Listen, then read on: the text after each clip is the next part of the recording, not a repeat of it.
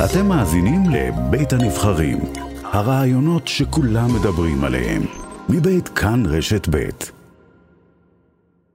שלום לקובי מנדל. שלום, שלום. כתב גלי צהל בחיפה כבר 38 שנים, זה נכון? כן, זה נכון. אני התחלתי את הקריירה הרדיופונית שלי בעיצומה של מלחמת לבנון הראשונה, כשמדי יום היינו מקבלים הודעות הן על הרוגים והן על פצועים שהועברו לבית החולים רמב"ם. היו ימים מאוד עגומים ומלאי מתיחות. קובי, אתה מספר שמעבר לקושי שלך קודם כל כאדם, אחר כך גם כעיתונאי, לסקר את מה שאתה רואה מבחינת האירועים הקשים שאנחנו אחר כך כולנו קוראים עליהם ורואים אותם בטלוויזיה ושומעים עליהם כמובן ברדיו. אתה גם רוצה לדבר על מה שקורה אחרי הפיגוע, אחרי האירוע הקשה שמקבל סיקור נרחב, נכון? כן, תשמע, בעצם הימים הקשים שאתה בעצם מבקש ליזום כתבה לזכרם של, ואתה נכנס לתוככי העצבות ומה שעובר על בני המשפחות, זה גם יכול להיות הרבה מאוד שנים לאחר שהאירוע הנוראי קרה, ואני יכול לתת לך לא מעט דוגמאות שנחרטו בזיכרון שלי ומלוות אותי עד היום, ובעצם מצמררות אותי עד היום מחדש כשאני נזכר בסיפורים הללו. אירוע אחד שמאוד זכור לי אירע בינואר 1996, כשסמל ראשון אהוד טל בקיבוץ מעוז חיים, הוא נדקר למוות בידי מחבל פלסטיני במתקן הקישור בדותן, וזה קרה חודש אחד לפני שהוא אמור היה להשתחרר מהצבא.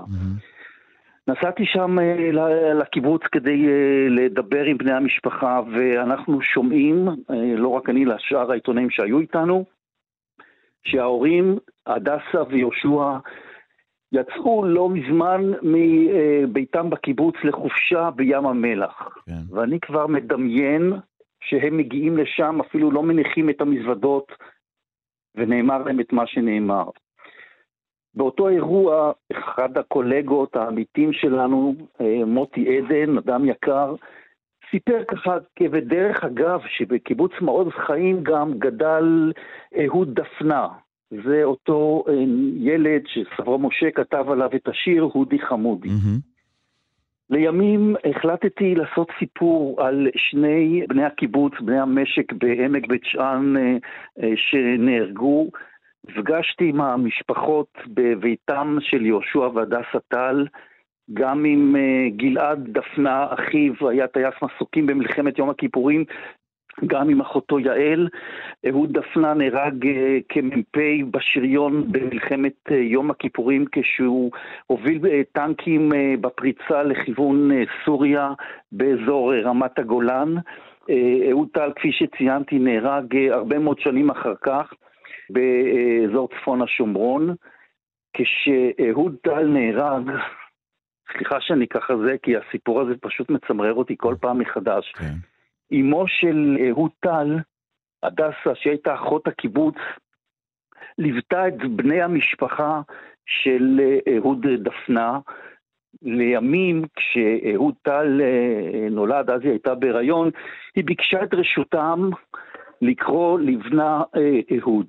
כמובן שהיא קיבלה, והסבתא, אמו של אהוד דפנה, ליוותה את אהוד טל כאילו היה נכדה בקיבוץ, ולאחר שנים כשקרה מה שקרה, אמו של אהוד טל, כשהייתה כבר במצב בריאותי לא פשוט, עזרה כוחות וניגשה היא עצמה לחבק את...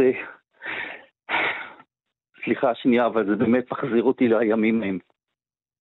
היא ניגשה לחבק את הדסה ואת יהושע, ומאז בעצם הקשרים בין המשפחות קשרים מאוד חזקים.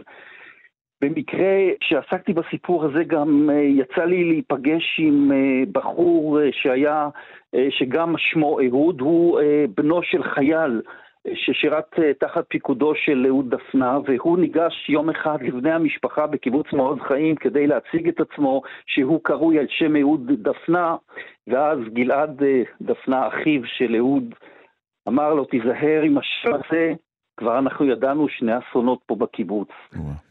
היום אהוד דפנה ואהוד טל קבורים זה לצד זה בבית העלמין של קיבוץ מעוז חיים, סיפור שכל הזמן מצמרר אותי מחדש. אני מכיר אותך המון שנים. מה זה מכיר אותך? אני התחלתי ככתב צעיר, אתה ליווית אותי בהתחלה בעבודה ברדיו, כקולגה מגלי צהל, ואני זוכר אותך בהלוויות, ואני זוכר אותך בפיגועים, ואני זוכר אותך בכל המקומות האלה של מסלול השכול.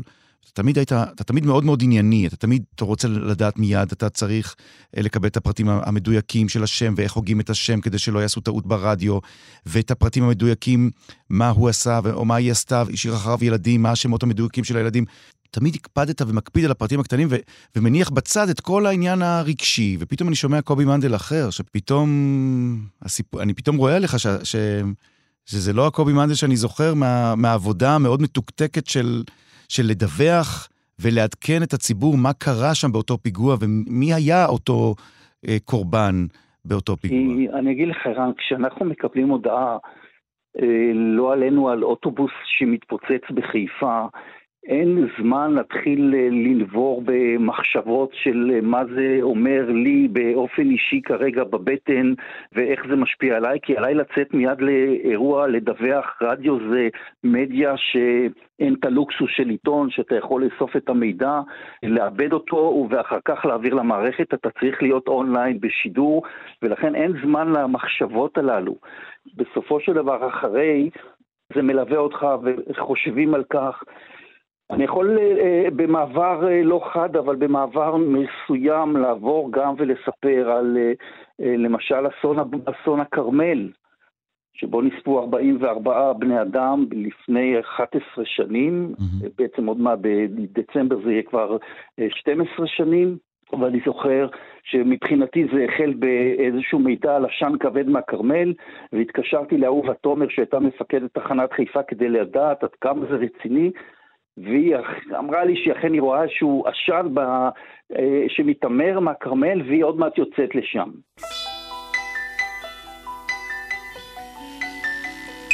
זה היה יום הכיפורים של שירותי הכבאות במדינת ישראל.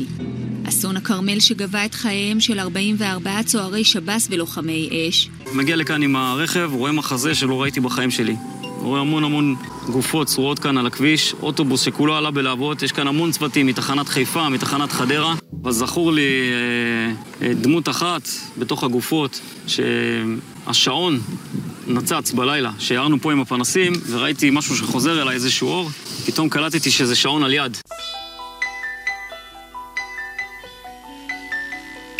ואחר כך בערב אנחנו מקבלים את המידע שהורים הגיעו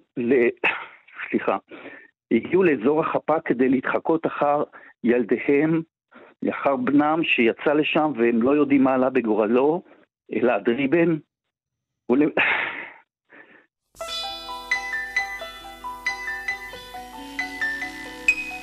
אלעד ריבן, בן 16, מתנדב בכיבוי אש, שמע על השריפה בכרמל ומיהר להגיע למוקדי האש. אתם לא הופתעתם שהוא רץ ישר לאש? ממש לא. ראינו אותו בבית ספר ממש כאילו כמה דקות לפני שזה קרה, וכולם יצאו מהשיעור, ראו את העשן, והוא הלך, והיה לנו ברור שהוא ילך. בן 16, שנספה בעומק היערות, בזמן שניסה לחלץ את הסוהרים מהאוטובוס שעלה בלהבות.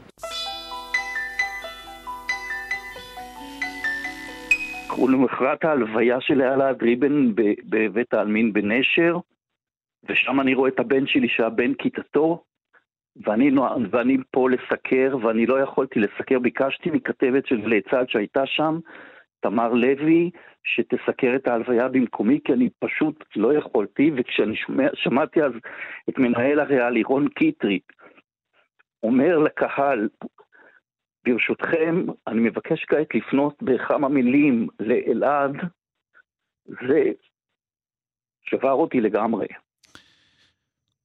קובי, כשאתה מספר את הדברים האלה, בייחוד כשצריך להתמודד עם הכאב של ההורים, יש רגעים שבהם אתה מחזיק את המיקרופון, שאיתו אתה מקליט את הקולות ואתה אומר, רגע, אולי זה לא הזמן עכשיו לדחוף את המיקרופון שלי, אולי אני צריך טיפה לתת להם להקל מה שקרה, או מצד שני, אתה יודע שיש עוד ועוד ועוד משפחות שצריך להמשיך ולהביא מהם קולות במשך היום, כי יש יומני חדשות ויש פיגועים, ואם אני לא אקח את ההקלטה עכשיו, אז אני לא אקח אותה יותר לעולם.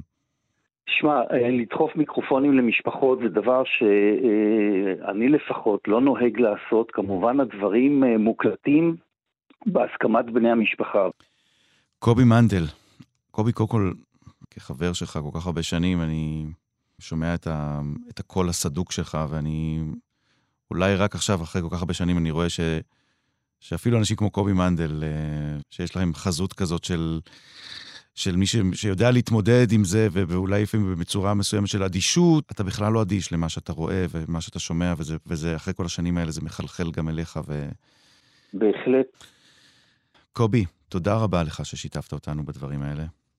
תודה לכם. ואני מאחל לך מה שאני מאחל לכל המרואיינים בתוכנית שלנו היום, שתזכה ושנזכה לראיין דברים מסוג אחר. ואפס מוות, ואפס שכול, ושלא נתמודד יותר עם הסיטואציות האלה. לא המתעדים ולא המתועדים. בהחלט, אני בדרך כלל אומר גם לאנשים שאני מראיין אותם ברגעים הקשים, מי ייתן ואנחנו ניפגש רק באירועים אחרים, באמת, עם כל הלב. קובי, תודה רבה. תודה.